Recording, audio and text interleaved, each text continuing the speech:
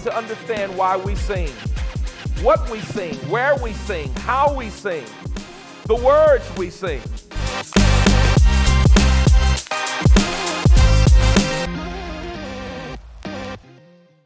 Welcome to another episode of Why We Sing. I'm excited today to be interviewing Dr. Joel Tudman, Associate Pastor at the Potter's House in Dallas, Texas. Not only is he a pastor, but he's a men's mental health advocate, he's a strength and conditioning coach, and he's also an author. His latest book, Listen, Learn, Love, Speak, is out now. Definitely check it out. Without any further ado, Dr. Joel Tudman. Well, today we have a wonderful guest with us, Dr. Joel Tudman. Wow. From the Potter's House. I had the pleasure of attending your graduation yesterday at ILS. I did too. I know, right? It was a surprise. And it was very obvious that it was a surprise, but congratulations on that. Thank you so much. Definitely. I know that it can be difficult to, get a doctorate. I punked out of a PhD program. So how difficult was that for you, and how did you kind of get through that? The first semester was extremely difficult because of the reading load. The first semester I had 20 books that I had to read, and we were reading 2 books every 2 weeks. And that load I had never read like that. So I had to train myself to stay awake. So I found out what worked for me was to wake up at 4. Okay. I woke up at 4 a.m. and I would walk through the house. I couldn't read silent because I'd fall asleep. So I would get up and read out loud. Okay. And if I did that, I would hear it. I would retain it, and it worked for me because the way we graded was through conversation. Of course, you wrote your paper at the end of the year and a few little papers throughout, but for the most part, conversation was how you were graded through participation, and you couldn't just get in and just talk. You had to talk about what we read, specifics, details. So it trained me to be a real student. Wow. And it took me some time. I'm sure. So it's interesting that you had to actually read it aloud. Yes. I remember telling you when I was at ILS that last year when you came, you made me extremely uncomfortable from the time you got up. Wow. You did that again tonight. Were you comfortable tonight? Tonight I was more comfortable. See there? But you made me uncomfortable because you told us to get a partner and pray for each other, right?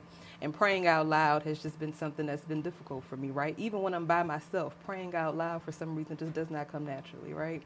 And so when it comes to speaking, I feel like speaking and its relationship to just the need to release a sound sometimes as a believer, whether that be a scream, a shout, a song, whatever it may be, is so significant. How are all those things related, and why is this so significant? It's very significant because you have sound internal. You have noise internal. Your mind is talking. Then you're talking back to what you're thinking. And so sometimes you have to have a song or a verse or just a release to get out of you, to override, to out-volume what's in you. And sometimes it doesn't do any good to scream over what's external because it's chaotic. Sometimes it's better to just leave, unless you're trying to get kids' attention, screaming. But for the most part, it helps you release. It helps you release, whether it's a melody or whether it's a praise. It helps you release and helps you get control of what could possibly be chaotic internal. That's how I think about it. I love that. So when it comes to, because you're a very musical person. Yes, ma'am. You sing a lot. When you were here last time, we were chanting and singing, I Am a Champion. Tonight, you were making up a song. Is that something you normally do? Yeah, I used to be scared of it. I used to do it at home. But when I started my church years ago, like in 2008, 2009, I had sung something that I heard in the spirit. And a gentleman, I had just started my church. I probably had 10 people. And a gentleman said, hey, Pastor, I'm just telling you, that thing you do when you get done, you should do it. That's you. Kind of Paul Morton-ish, right? And I was like, man, I ain't no Paul Morton. He goes, well, just do you. He said, it's unique. It's you. And so I heard it. I heard him, and I thought about it. I didn't do it because it didn't have any music. It would just be coming out of me, and I could hear lyrics.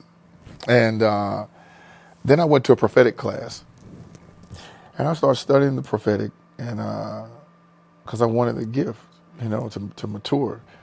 And I started really understanding that is prophecy, and then I started understanding that God deals with me that way, and it's okay. That if I'm singing something in this church tonight, this is what God is telling me to say, and it's okay. But I wouldn't trust God like to just say, hey, Sister Johnson, God said such and such and such, but I can sing it out. I'm like, God's going to heal your body from such and such and such and such, and they'd be like, oh my God, that's how it would work with me. And I had to start learning, that's how God deals with you.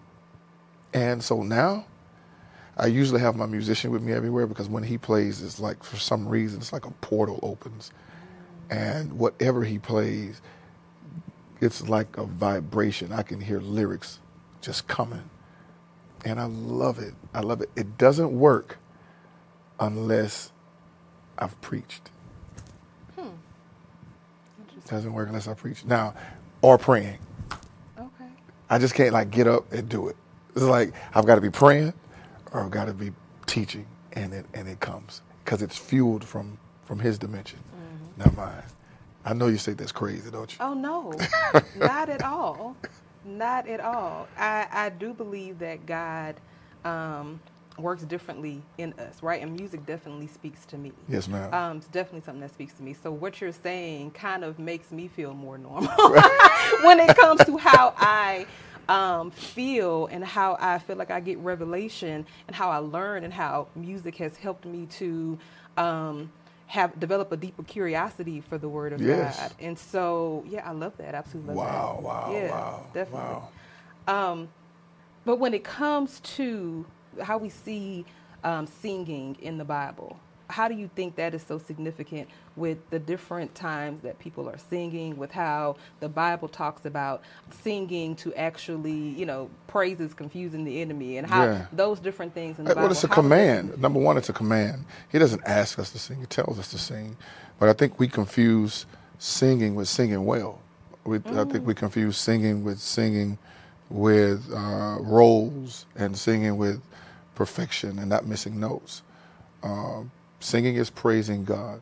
And if you got breath, if you have breath, we're supposed to praise God. Singing is a weapon. Singing creates war. Singing creates unity. Singing is a lullaby. Singing heals. It's so much. Singing was a chant going into fighting, so it's everywhere. It's in heaven. Singing is an arsenal. It's its own weaponry from another dimension that God puts in human and makes the man the instrument to get it out. He has to have a man or woman to get the tone out. So he created bodies with windpipes and a mouth to project, to push it out. And I think sometimes we don't want to push it out because we're worried about what it sounds like. Sound takes over, pleasing sound. We all don't want to hear somebody that can't sing. But as it pertains to praising God or being in church or using it as a spiritual weapon, it's not about tone. It's not about what it sounds like. It's about praising God. That's a different thing. And I think sometimes we confuse that with, I'm not going to get on the praise team. We didn't ask you to get on the praise team. Or I'm not going to do a solo. God didn't ask you to do a solo. This is corporate. This is your own personal weapon. Sometimes I think a good song could probably change your mood, could probably change your mind, could probably change the setting. Because that's what it does corporately. And so if it can do that corporately, why wouldn't it do it personally? So when we choose not to sing, I think we choose not to activate weapons that God has given us in a human being to activate, to change circumstances within us and outside of us. Now, with all of that power that you just mentioned when it comes to music and singing, on the opposite end of that, what if we're singing the wrong things? Is there such thing as a wrong thing? Tell me what that means. What if we are not singing things that edify us and edify our spirit? What if we're, the music that we have out now, some of it is degrading. So how does that affect us? If the gospel music and the Christian music and these things that you make up and you have used to prophesy, that being so powerful on this end of it, on the other end of it, is it just as powerful? I have an answer that you're not going to like. If we're asking from a scripture lens, then yeah, if music has corrupt communication in it, then because of our scripture lens, how our worldview is shaped from the Bible. So from Christianity, if your worldview is shaped from the Bible, then if you hear a curse word in a song, then you're automatically saying, oh my God, that's against the will of God. Or if the song is about smoking, drinking, and dropping it like it's hot, oh my God, that's against the will of God. So then that does contaminate the spirit of that person that has a conviction about that. But if that person doesn't have a conviction about that, that song doesn't do anything to them any different than a Christian song does for the Christian, because that's their nature, that's their culture. So that song calms them. That song gets them crunk to play a football game. That song gets them prepared to go out at night. It edifies them. So it may not edify you, but it edifies them. So it's the culture that they are in. Now for us, yeah, we don't want to hear all the cursing. That's what we say. We don't want to hear all of the degrading things because it contaminates the spirit. But again, I think that's personal, and where that person is and where their walk and what their worldview is. That's a very interesting answer. Okay. Not what I expected, but definitely I actually love that perspective. Okay. It kind of opens my mind up to, if that is not convicting to that person, it could be uplifting them. Yeah, absolutely. Like gospel music is uplifting. It would be convicting to you because you'd be like, oh my God, I don't want to hear that mess. Like I used to turn on rap music when I was a kid, and my mom, oh, cut that mess off. She didn't want to hear that. But for me, man, I was getting ready. I was getting ready to go out. I was feeling good. It was edifying to me. Yeah. I didn't have what she had. Mm-hmm. Now, as I've gotten older, where I am and what I have, there are certain things that get on my nerves that would torment my spirit. I don't want to hear that. Mm-hmm. So, but it doesn't have to be in a song. It could just be the words themselves through communication. Sound doesn't have to be through song. Okay. Interesting. So I think when we go through different things in our lives, we kind of develop these theme songs, right? Yeah. We go through highs and lows. You've definitely had, yeah. a life of highs and lows. Yeah. But there's also, I'm sure, many extreme highs with your career and, everything as well. So when it comes to what you would consider theme songs, what's on that soundtrack of your life? Oh my God, like a real song or like my own song? I love Doobie Powell. Everything Doobie Powell cuts is my theme song. Okay. Out of every song Doobie Powell has, I turn it on loud, and I bump all of it. I love Ty Tribbett's, all his stuff. The latest one he just did, come on, I know you know it. Give me the name of it. Golly, I can't get the name. He remade something, and I don't know the title of it, but his song is killing. Travis Green, Tent Revival. I'm rolling that song. Okay. I love Chandler Moore and Maverick City. Those, I don't have one. I have many. Yeah. They get me through. What's the soundtrack? Yeah, you're right. It's a soundtrack. Of your life, yeah. Right? It don't have to be one song. Now, let's be honest. Everything on my soundtrack is not gospel. Okay? I got rock and roll. I got rap. There's different seasons that I'm in that requires different moods. Mm-hmm. I'm a coach. I'm a fighter. I box. I fight. I lift. And I don't listen to Shine On Me when I'm in the weight room. I listen to hard music. So I like to get ready because my workout's going to be tough. Okay, so give me one song when you're in competition mode. What's that go-to song? I don't know the names. Well, who sings it? Well, you know what? I'll say this. I like Lecrae. He's clean rap. Yes, he is. I love Jeezy. Okay. I got the clean version, but I used to listen to the unclean. But I love Jeezy, Mr. Snowman, all them old ones. Okay. I love them. Who else do I like? Oh, J. Cole. Okay. I like him. There's another group that I do not know the name, but they cold too. Okay. They cold. I should have done a better job of researching for. Oh no, it's fine. I know that you mentioned before, I think on Instagram, that you just love all different genres of music. And I had people attack me by saying that. Really? Really? You're a preacher. You should just love gospel. I was like, well, I don't, and I'm sorry. I'm not apologizing. So where does that conviction come from in some people that they feel like other people in their music choices are, is a problem or is a sin? I don't know. I don't know where that conviction comes from for them, but music doesn't make me sin. Mm-hmm. Music doesn't make me want to go out and do anything to anybody. I'm a musician. So I listen to melodies. Not necessarily do I even really listen to the lyrics. How the music comes together, what it does, and the arrangement. I just think guys are amazing with what they do across all genres. I love guitars, I love keyboards, I love organs, I love the sounds. It's such creativity, and God gave us all these gifts, and I think that it's amazing to listen to them, and we get ideas from each other. Everybody does. We all get ideas from each other. If you notice over the past few years, Snoop Dogg was sampling and doing music with gospel artists. So everybody's going across, gospel's going across. That doesn't mean they're sinning going across, they're collaborating the music, the collaboration with the music. So some people are going to feel one way, some people are going to feel another. But I don't think you let that stop you. You can be in one church, same pastor, and a person will feel some way different about the same verse. Mm-hmm. Is that wrong? So I think we have to celebrate our differences and not argue about them. I love that.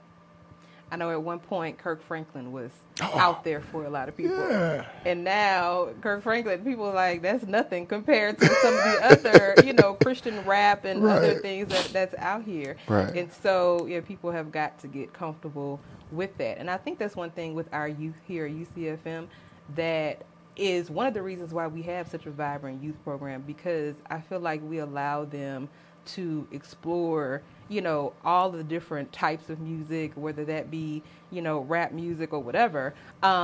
Because if you can go out to a football game and have fun and enjoy all these things and all the music there, but you can't have that same energy in church, that's a problem. Absolutely. It should be, I feel like we should be celebrating in church just as much as we celebrate at a sporting event. Absolutely. I don't know why we try to barricade it, and I think it's just old traditions. And I'm a fan of certain traditions. Don't get me wrong. I think that there are certain things we keep, but I think we're supposed to evolve. I don't think I should expect my 11-year-old daughter to experience the kind of music that I experienced when I was 11. It's not the same. The times aren't the same. My daughter hasn't known anything but the iPad, but the iPhone. When I came up, there was Walkmans. I was on the tail end of the tape. My brother had tapes. So I had the CDs. The CDs went from the MP3 players, to now everybody's got everything one-stop shop. So all my daughter knows is this. She's got access to all kinds of music, and it would be crazy for me to make her want to experience the exact same thing. I think that there is a passing down so that there's an understanding. But for me to try to trap her in my generation, she wasn't born in my generation. Mm-hmm. She was born in hers, and she has to become a weapon in her generation. Mm-hmm. So I think that's, if some of us would just back off and allow our children to find themselves, give them time to find themselves, give them time to express themselves within the confines of our care, then we'll be able to care for them while they're expressing themselves. Because we don't, and we try to trap them, they find another place to express themselves. And then by the time they have the conversation with us, it doesn't matter anymore because they've been cared for with that expression somewhere else that's created a safe place for them. That was a very good point. Definitely. I agree with you on that. So, I have definitely enjoyed this conversation. I've enjoyed it too. Yeah, this is great. I congratulate you again on the doctorate. I think this has just been you've given us some good answers to that, or unexpected, I think, that's going to help some people to really rethink how they think about music, how they think about these new genres of music, especially in Christianity and in the church, and allowing our kids to really express themselves. Yes, ma'am. Yeah. So I thank hope you I so didn't much. tear it up and make it bad, so I'm sorry. No, not at all. Not at all. Thank you so much. Thank you for having me.